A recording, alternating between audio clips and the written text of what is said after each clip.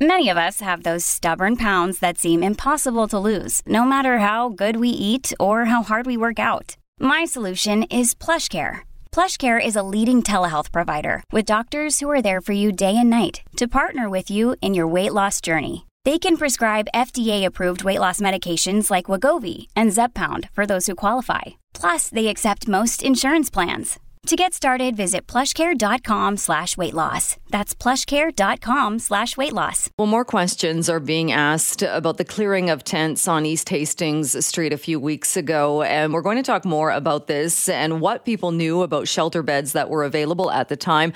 Just before we get to our next guest, this is Vancouver Mayor Ken Sim, and he was speaking with Jazz Johal yesterday. Internal emails at Vancouver City Hall in the days leading up to the April dismantling of the encampment showed that there would be not enough beds to shelter people who were displaced. Were you aware of that, number one, and did you decide to go ahead with it anyway because it needed to be done? What was the sort of thinking behind the scenes? Okay, there's probably about three different things that we have to cover. So first of all, we did make sure that there was enough, and I can't comment as to, what was in those emails, but I can tell you on the day of, we were on the phone with the province, with BC Housing, looking around, and there was enough housing there. Maybe not right directly in, 2 blocks away from the downtown east side, but throughout the system.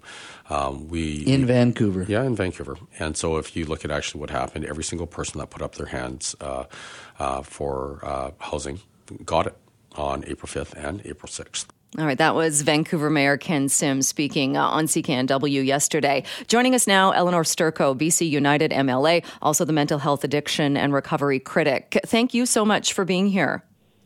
Well, thanks, Jill, for having me. Good morning. Good morning. What are your thoughts on the email that does show the officials knew moving into that camp that there weren't enough shelter beds, there weren't enough places for people to go, even though the mayor there is saying everybody who needed it was offered shelter? Well, I think it's disturbing, to be honest. It's sad. It's inappropriate. And I think it's deceptive, particularly of the provincial government. Our Premier, David Eby, had claimed that he would take over the management of the downtown east side last year. He announced housing, which we know has not been made available. And now that we know that people were displaced, it really shows a lack of compassion and, frankly, a lack of planning by the government.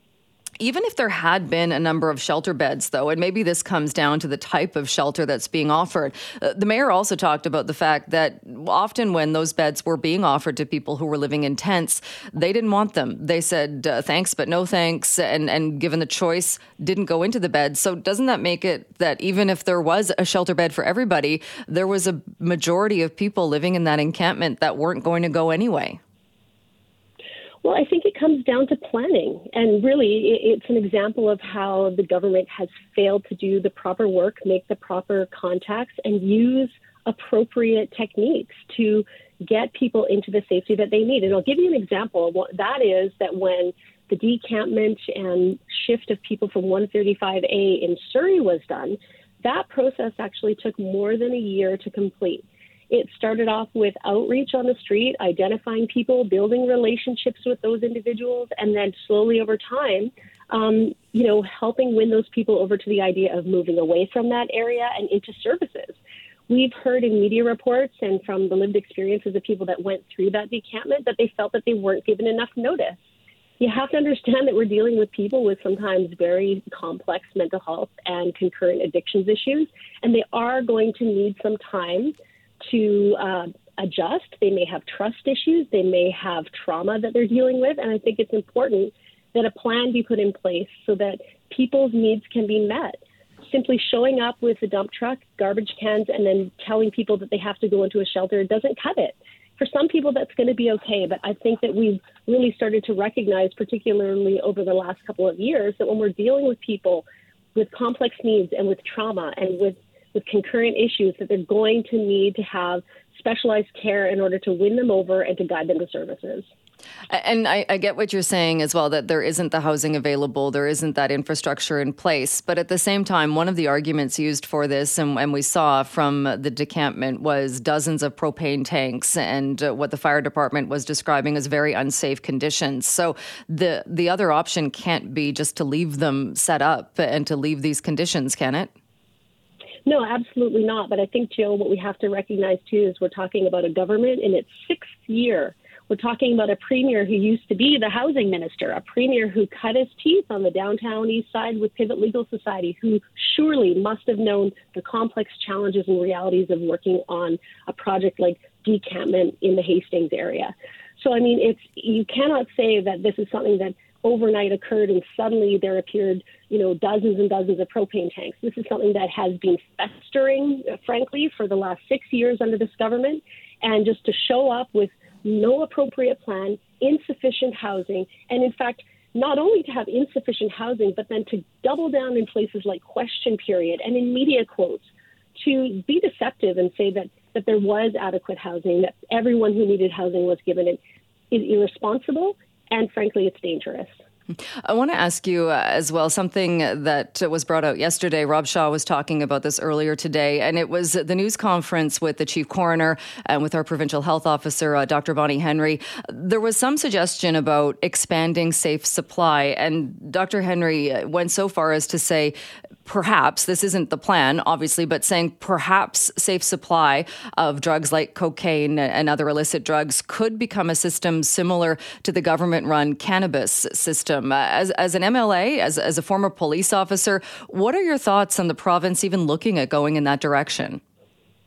Well, 2 points, Jill. I think one of the things that they very difficultly tried to bury in the lead of this story was that they're actually taking a look now at hydromorphone safe supply after concerns have been raised by frontline physicians, which is something that this party, the BC United, has been raising for weeks. The government has been in full denial that there's any issues with the program, but now suddenly buried within the statement by these health officials is, in fact, that they are going to be reviewing that after concerns have come forward. So that's a step in the right direction. I think that this is a question for perhaps Minister Whiteside or maybe even Premier Eby. When we were in budget estimates, I firmly asked a series of questions on the expansion of safe supply and whether things like compassion clubs and these types of things would be part of the next phase of safe supply. And I got a firm and very hostile response of no, that it is not part. So if, in fact, the words of these health officials about wanting to move towards, a free market in the same way that we have legalized cannabis, it's very concerning. And in fact, it's opposite of what I was told and that the public of British Columbia was told during budget estimates this year. And so are you surprised to hear that then? It's even being considered? I mean, some have gone so far as to say this is kind of the government taking over the role of drug dealer. Well, am I surprised? No, I'm not surprised. I think it's baked in ideology. It's something I feel that a lot of activists, including activists that work for our very own public service, would be happy to see. There are companies already positioning themselves to profit and to set up investment firms based on safer supply. I do think that we're making a very strange and bizarre attempt to supplant the illicit drug supply with pharmaceuticals. I think it's dangerous. And if you look at the failure of the legal cannabis trade to in any way really supplant our illicit cannabis supply, you'll see that people don't want government dope. They prefer street drugs if they are entrenched drug users. Even people, only less than 40% of British Columbians who use marijuana actually buy it from a store. The rest of them get it from drug dealers, illicit supply. So I think that, a lot more study would have to be done.